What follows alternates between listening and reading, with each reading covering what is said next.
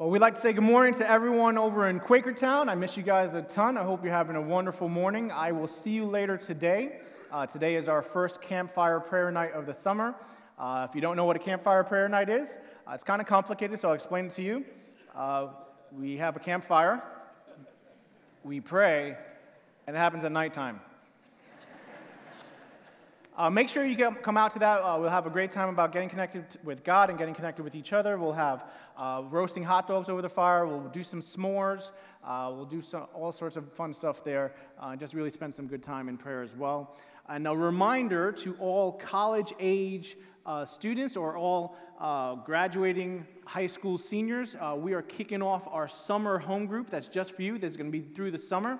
We're going to kick that off tonight, so we're going to be having the campfire prayer night from 6:30 to 8:30, and then we ask all of you in that college age group to stay afterwards as we get to know each other and have some time of just having some fun and figuring out what we want to do this summer. And for all of you in Souderton, if you're kind of interested by that campfire prayer night and you're like, oh, that sounds like a lot of fun, come on out. We have plenty of hot dogs. In fact, we will have s'mores, and not just s'mores.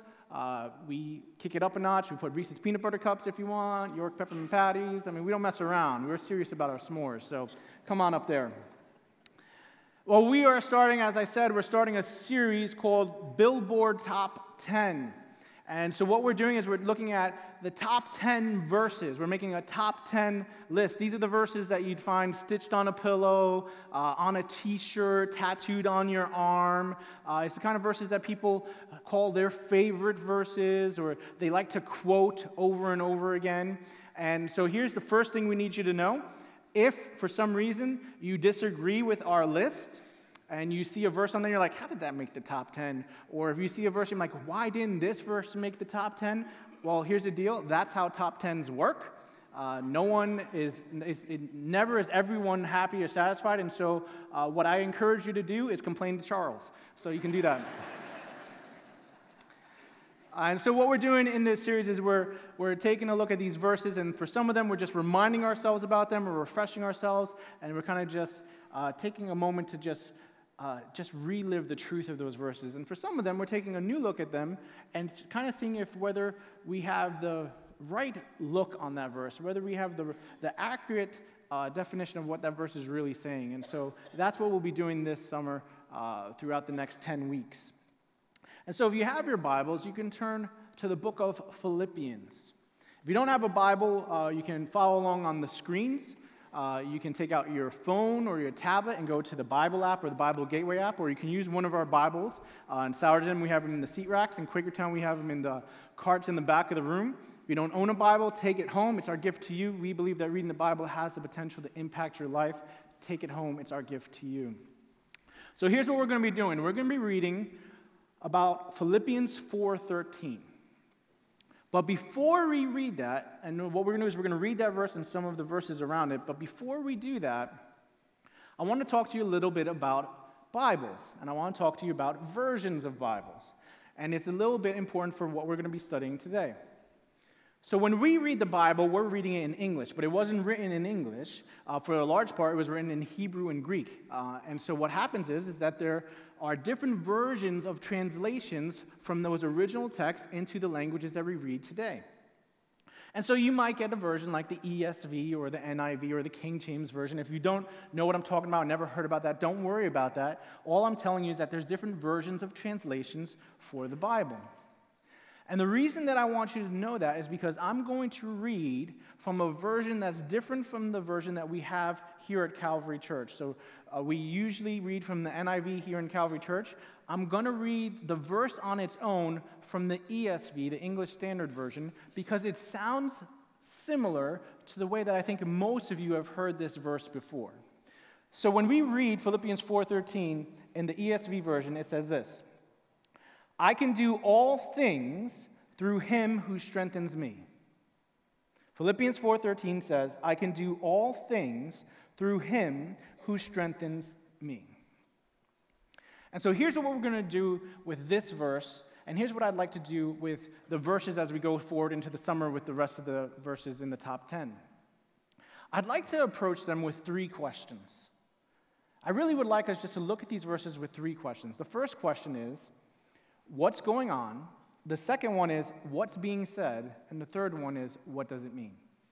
What's going on? What's being said? What does it mean? And I want to go in that progression. And the reason I want to go in that progression is because I feel that oftentimes we jump to step 3 and we give this self-taught application of what the verse means. We take it in isolation and we say, this verse must mean this to me. And while sometimes that may work out, oftentimes if you do that, that is a dangerous path that can take you to the wrong conclusions. So we're going to follow that progression of what's going on, what's being said, and what does it mean. And so with that in mind, let's read from Philippians 10. We're going to read from verse 10, and we're going to go all the way to verse 18. Philippians 4, verse 10. I rejoice greatly in the Lord that at last you renewed your concern for me. Indeed, you were concerned, but you had no opportunity to show it. I'm not saying this because I am in need, for I have learned to be content whatever the circumstances. I know what it is to be in need, and I know what it is to have plenty. I have learned the secret of being content in any and every situation, whether well-fed or hungry, whether living in plenty or in want. I can do all this through him who gives me strength. That sounds a little bit different than what we just read, right? That's kind of important, foreshadowing. Yet it was good of you to share in my troubles. Moreover, as you Philippians know, in the early days of your acquaintance with the gospel, when I set out from Macedonia, not one church shared with me in the matter of giving and receiving, except you only. For even when I was in Thessalonica, you sent me aid more than once when I was in need. Not that I desire your gifts, what I desire is that more be credited to your account. I have received full payment and have more than enough. I am amply supplied now that I have received from Epaphroditus the gifts you sent. They are a fragrant offering, an acceptable sacrifice, pleasing to God. So what's going on? Well, Philippians is a letter. Paul, who used to be a man called Saul, is writing a letter to a church in a town called Philippi. And so Saul has an encounter with Jesus, and his life is completely changed, and he becomes Paul. And Paul is the most influential person in church history. And so he goes around and he ministers to different churches around him. And so what he does is that he writes letters to these different churches. At this point in Paul's life, Paul has been arrested and he's in prison. He's writing this letter from prison, and so he's taking the time to write to the Philippians. And so when he writes to the Philippians, what is he doing? Well, one of the things that he's doing, what we just read, is he's thanking them. He's thanking them. They sent him aid. They sent him Epaphroditus. They sent him help. And so he takes this time at the end of his letter to say, thank you. Thank you for doing this. And he wants to make sure that they know that this is a thank you without strings attached. This is not a letter that was receiving from someone who's saying, thank you for your past support, and here's the need that we have now. And I'm not criticizing those letters. In fact, we have sent some of those letters at Calvary Church as well, but that's exactly what Paul's not wanting to do. He wants them to understand that this thank you is just a thank you. I'm not in need of anything. I don't need anything. And he tells them, you know what, there were times that you helped me and no one else could help me. And then there were times that you weren't able to help me, and I am thankful for you regardless of the circumstance. And so as he's expressing his gratitude, he takes this moment to teach them a lesson. As he's expressing this heart of thanksgiving, he takes this moment to teach them something new. And so the background of what he's writing is this heart of gratitude to these people who have given him help and support, and he's in prison. He's in a pretty, for what most people would think, a dire circumstance. And he tells them something that he thinks that they really should know. So what's going on? Paul is thanking them, and he's teaching them at the same time. Which leads us to the second question. What's being said? What is he actually telling them? And in order to tell you what's being said, I think that we need to start with what's not being said. Because here's where the confusion around this verse lies often. This verse sometimes becomes the jock verse. It's the verse of athletes. Okay? When I was in high school, I threw shot put and I threw discus, and I like to lift weights. And I remember the first time I tried to max out on a certain weight that I had not benched before. Music's going, and it's got like probably some dance music, club dance music, goes boom, boom, boom, it's getting myself psyched up. And then over and over and over again, I'm repeating in my head, I can do all things through Christ who strengthens me. I can do all things through Christ who strengthens me. Put the chalk on my hands. That explains why I'm clapping. I can do all things through Christ who strengthens me. I get on the bench, I grab that bar. I can do all things through Christ who strengthens me. I grunt and I push that bar off the rack there. I lower it to my chest. I can do all things through Christ who strengthens me. Help!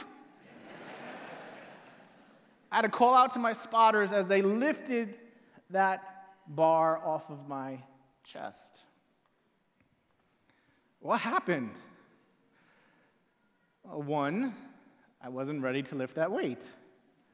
Two, I was treating Jesus like the Force from Star Wars. Jesus isn't the Force from Star Wars. And so when I'm going into that situation with the belief that what this verse is saying is that I can do anything that I desire, or I can do anything that I'm faced with because Jesus is the strength that I can call on in order to push that bar off, what happens when that bar doesn't come off my chest? I'm faced with a few realities. Either one, this verse is empty.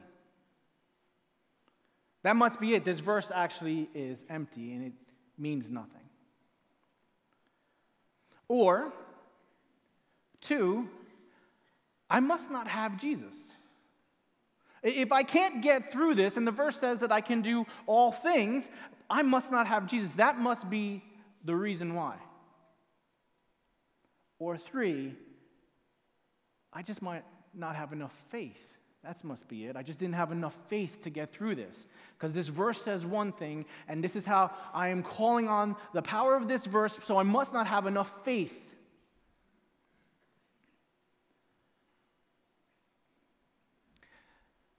Or, what really happens, I must not be understanding what this verse really is saying. And I put my own definition of this verse into the Bible, and I'm not taking a look at what the Bible is actually saying. This verse was never meant to be a Jedi word of wisdom. It was never meant to be a word from Yoda. There's something much deeper in here. There's something much deeper. What's being said is something so much greater. And you see, when I approach the verse like I approached it when I was in high school, trying to lift the weights, what ends up happening is I am actually living according to an American culture standard. Because in our American culture, we have a saying that says, you can do anything if you put your mind to it. And what happens is we took, if you can do anything, if you put your mind to it, and we made it biblical, and we turned this verse into that. And that's not what this verse is saying. Not really. Not really. And if I arrive at that conclusion, then I'm potentially arriving at the exact opposite conclusion of what Paul intended.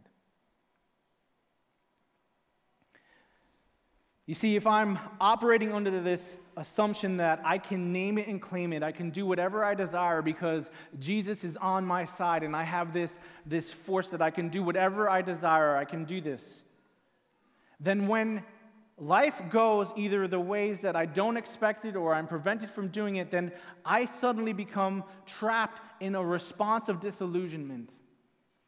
And that can take on different forms. Either I can become the waiting dreamer.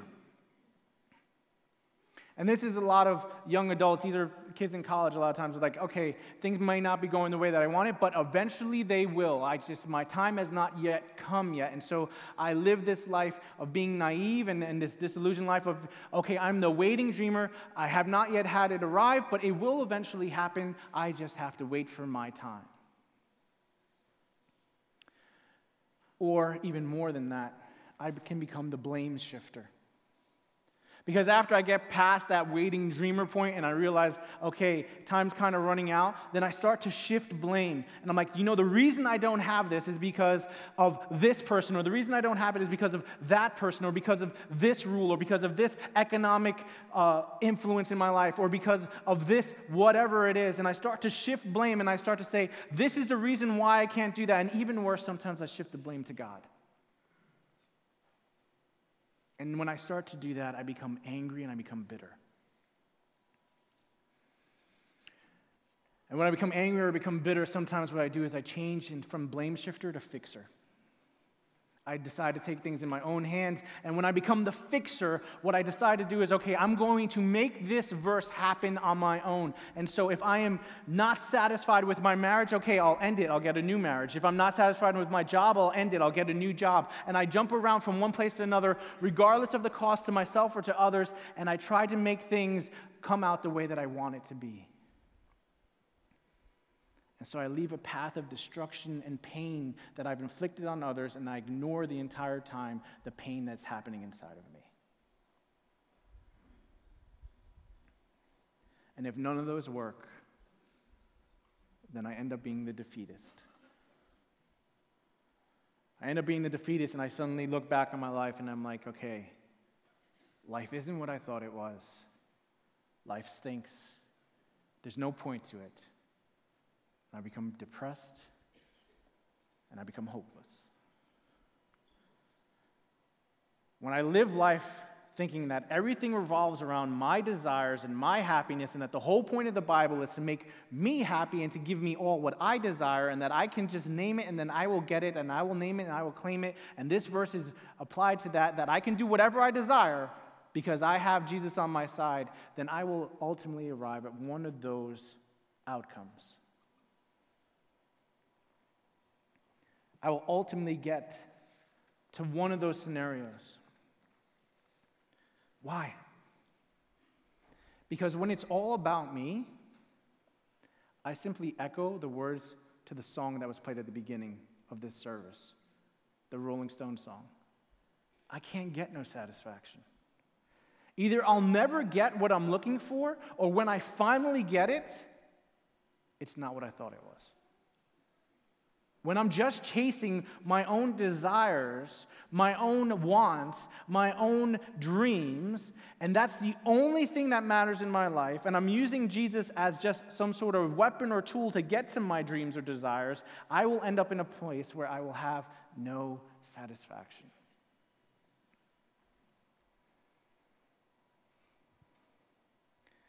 To live with Philippians 4:13 as being a verse of conquest leads to disillusionment. Philippians 4:13 is not a verse about conquest. It's one of contentment. This verse is about contentment. Look at what he's saying. Paul is saying this.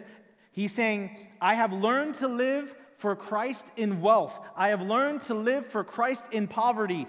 I have learned to live for Christ in all of this. Whether free or in prison, in comfort or in pain, Paul has learned to live in Christ in all circumstances, not begrudgingly or in some masochistic way, but contented. Because Paul has learned the secret. He says, I've learned the secret. He says, come in, let me tell you the secret of contentment. The secret of contentment is this. Contentment does not depend on circumstances. It depends on Jesus. What is he saying? Contentment does not depend on the circumstance of my life. It depends on Jesus. So if you become the CEO, you live in gratitude and contentment to Jesus. If you don't become the CEO, you live in gratitude and contentment for Jesus. If you find that spouse, you live in contentment and gratitude to Jesus. If you don't find that spouse, you live in contentment and gratitude to Jesus. If you have children, you live in contentment and gratitude to Jesus. If you don't have children, you live in contentment and gratitude to Jesus. I'm not negating any pain that some of those losses bring. What I'm telling you is that the desire, your number one desire, cannot be those things. They have to be Jesus.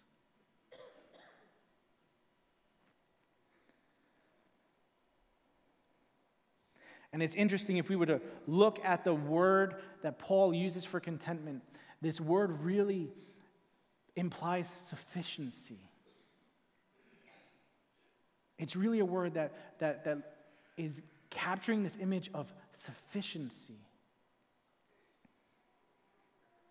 He's saying, you don't need anything else. Jesus is sufficient. What your heart is longing for is Jesus.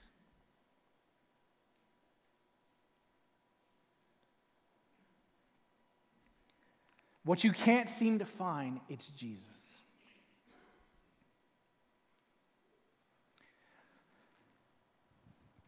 So what's going on? Paul is expressing gratitude to a church in Philippi, and he takes that opportunity in that Thanksgiving to teach them a lesson. What's being said? Paul tells them he has found the secret to contentment. It's Jesus. So what does it mean? What does it mean? It means be satisfied in Christ. Nothing else matters. I can face anything. I can go through anything. Why? Because the only thing that matters is my love for Jesus.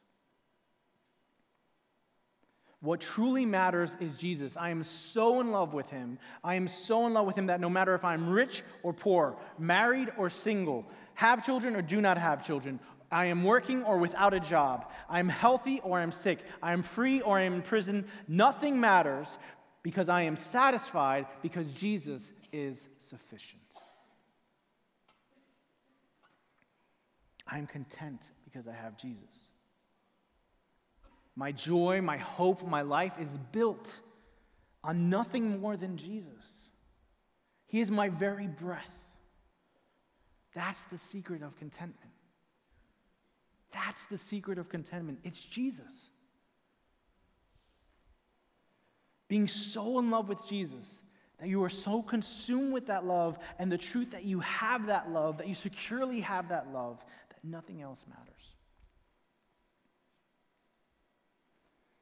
And this is a radical statement by Paul. This is radical information that he's giving. And not even for some of the thoughts or conclusions that we arrive at today. He's giving a radical statement for his time. For probably a different reason than what you would think. You see, Paul is writing to a group of people who also would have been in contact with other people who would have said that they also knew the secret of contentment. Paul is writing to a group of people who would have been influenced by the Stoics. The Stoics claim to have found the secret of sufficiency, the secret of contentment as well. But for the Stoics, their message, their argument was based on detachment. Love nothing and you will not be disappointed. That was the message of the Stoics. Love nothing and you will not be disappointed. The ultimate goal was one of indifference. For the Stoic, the desired outcome was self-sufficiency. What Paul is saying is so radical to his culture. He is not calling for self-sufficiency. He is calling for Christ-sufficiency. That is huge. It is completely counterculture to what's going on around him. He is not calling for indifference. He's calling for love. He's calling for love. And this is important for us to grasp because we tend to live according to one of two rules. Either we live according to the American dream and we try to fill the holes in our life with much stuff and as much accomplishments and as much relationships as possible. And so we stuff it into our lives trying to close up that gap inside our heart. Or we live according to the standard of the Stoics and we try to strip everything away and live this life of simplicity. Because if we have nothing, then that is the only key to us having happiness, because nothing can be taken away if we have nothing. And neither one is the message of Paul. I mean, look at what it says in Philippians, again, in Philippians 4:12, it says, I know what it is to be in need, and I know what it is to have plenty. I have learned the secret of being content in any and every situation, whether well-fed or hungry, whether living in plenty or in want. It's not about circumstances. It's not about stripping everything away and having nothing. The contentment, the secret of contentment is Jesus.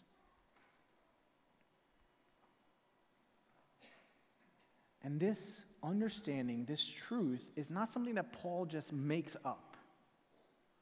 In fact, it's something that Jesus himself said. In John chapter 6, there's a story where Jesus feeds this huge crowd of people.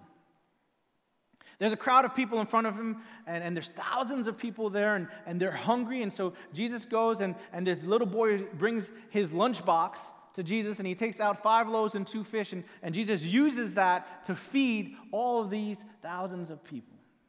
And a little bit of time goes by, and those people, some of those people that were there at that time, they find Jesus, and they come over to Jesus, and Jesus is like, the only reason you're looking for me is because you were fed. And so they say to Jesus, okay, great stuff that you're talking about, show us a sign. And Jesus is really chill at this point when they say that, because if it was me, I'd be like, really? You want a sign? Go look at lunchtime. And they start to lecture Jesus, like, when Moses was here, Moses gave us a sign he gave us this manna. And what they're doing is they're referring to a story in the Old Testament of when Israel was being led by a man named Moses, and they were in the wilderness, and God provided these wafers, this bread kind of wafers for them to eat. And so they're saying, Moses gave us manna. And Jesus is like, whoa, whoa, whoa. The bread of heaven didn't come from Moses. It came from God.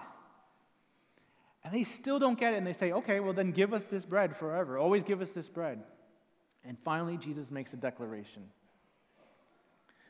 In John chapter 6, verse 35, Jesus says, Then Jesus declared, I'm the bread of life. Whoever comes to me will never go hungry, and whoever believes in me will never be thirsty.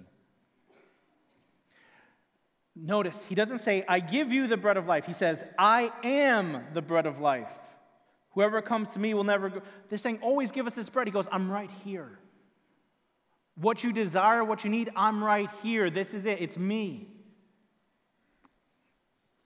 What you're seeking, what you're so desperate for, it's me. That's Jesus' response. And the key is to not have my focus so centered on everything that Jesus can give me, but be centered on my increased desire and love for him. I don't just need what Jesus can provide, I need him. The key to satisfaction is increasing our desire for Jesus. Increasing our desire for Jesus. It's all about love. It's all about love. What we love, we prioritize. So if I love money more than I love justice, I will take advantage of anyone to get that money. If I love my job more than I love my family, I will sacrifice my time with my children in order to get to where I need to be in my job. What we prioritize reveals what we love. The decisions in our life reveal what we love. And what we need to pay attention to is the order of that love. You can love Jesus. Do you love him more than anything? Is he number one on your priority list? Is he number one on my priority list? What we prioritize is what we believe brings us satisfaction.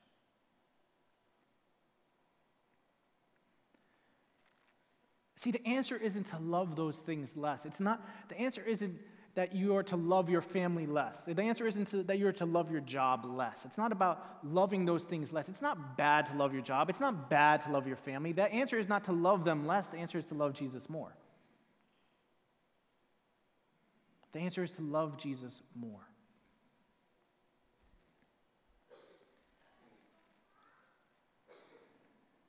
But how do you do that?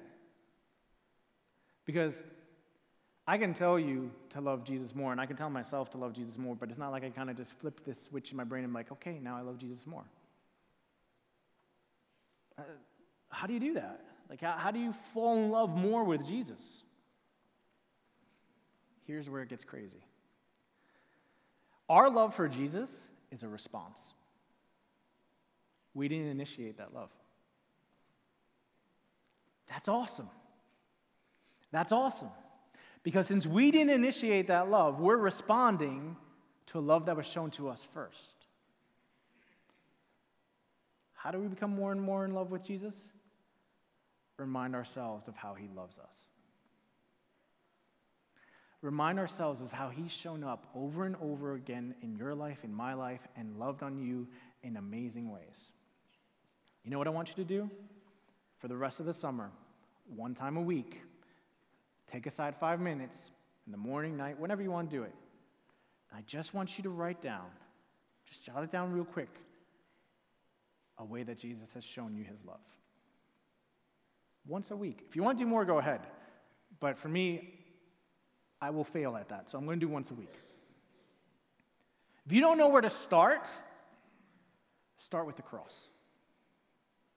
Start with the cross and be overwhelmed with how amazing that love is. You don't deserve that love, neither do I. And yet it was given to you. Do you really, really understand how much you are loved?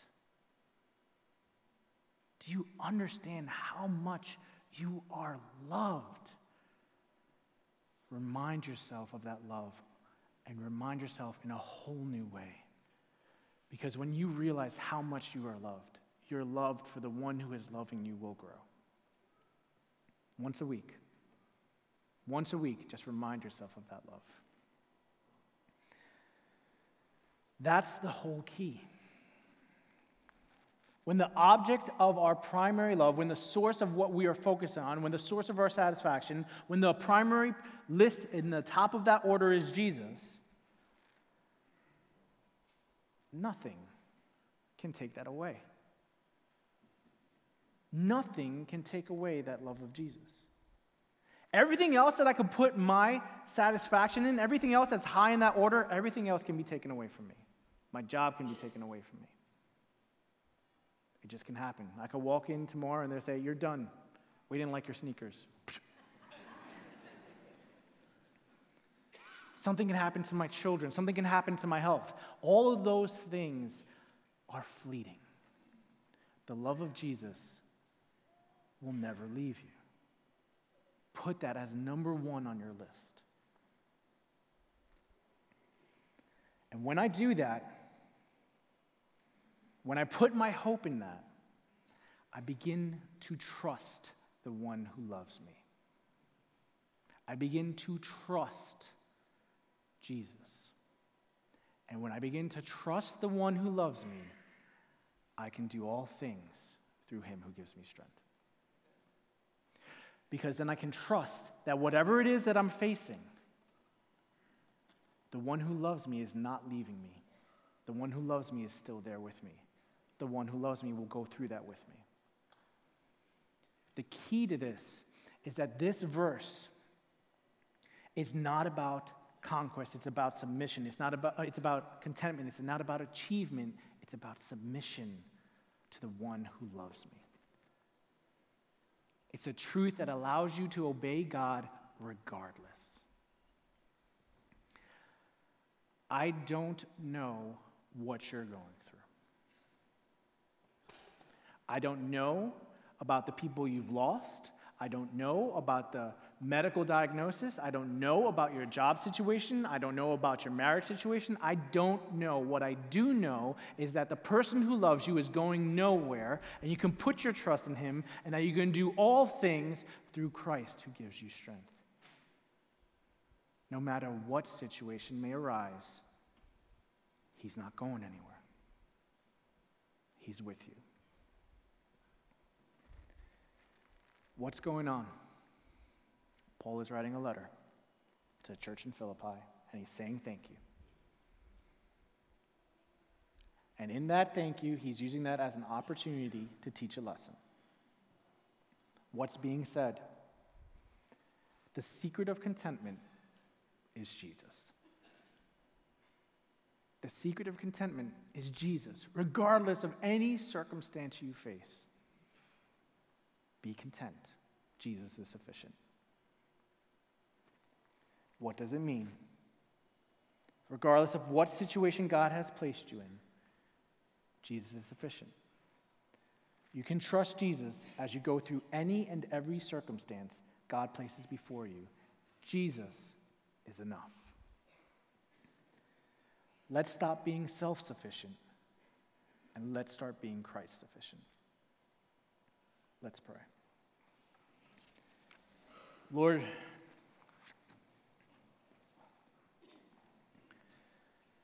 it's easier for me to say those words than to live out those words. It's easy for me to kind of just read those truths and acknowledge those truths verbally, but when things happen in my life and things kind of don't go the way that I hope they would go, it's hard to cling on to those words and what they mean. So, Lord, I ask you that you would just reveal your love to me again. That you would just reveal the truth of that love to me again. That I will be reminded over and over and over and over again just how much you love me. And that I can trust you no matter what. Jesus is sufficient. Lord, we pray this in the name of Jesus. Amen.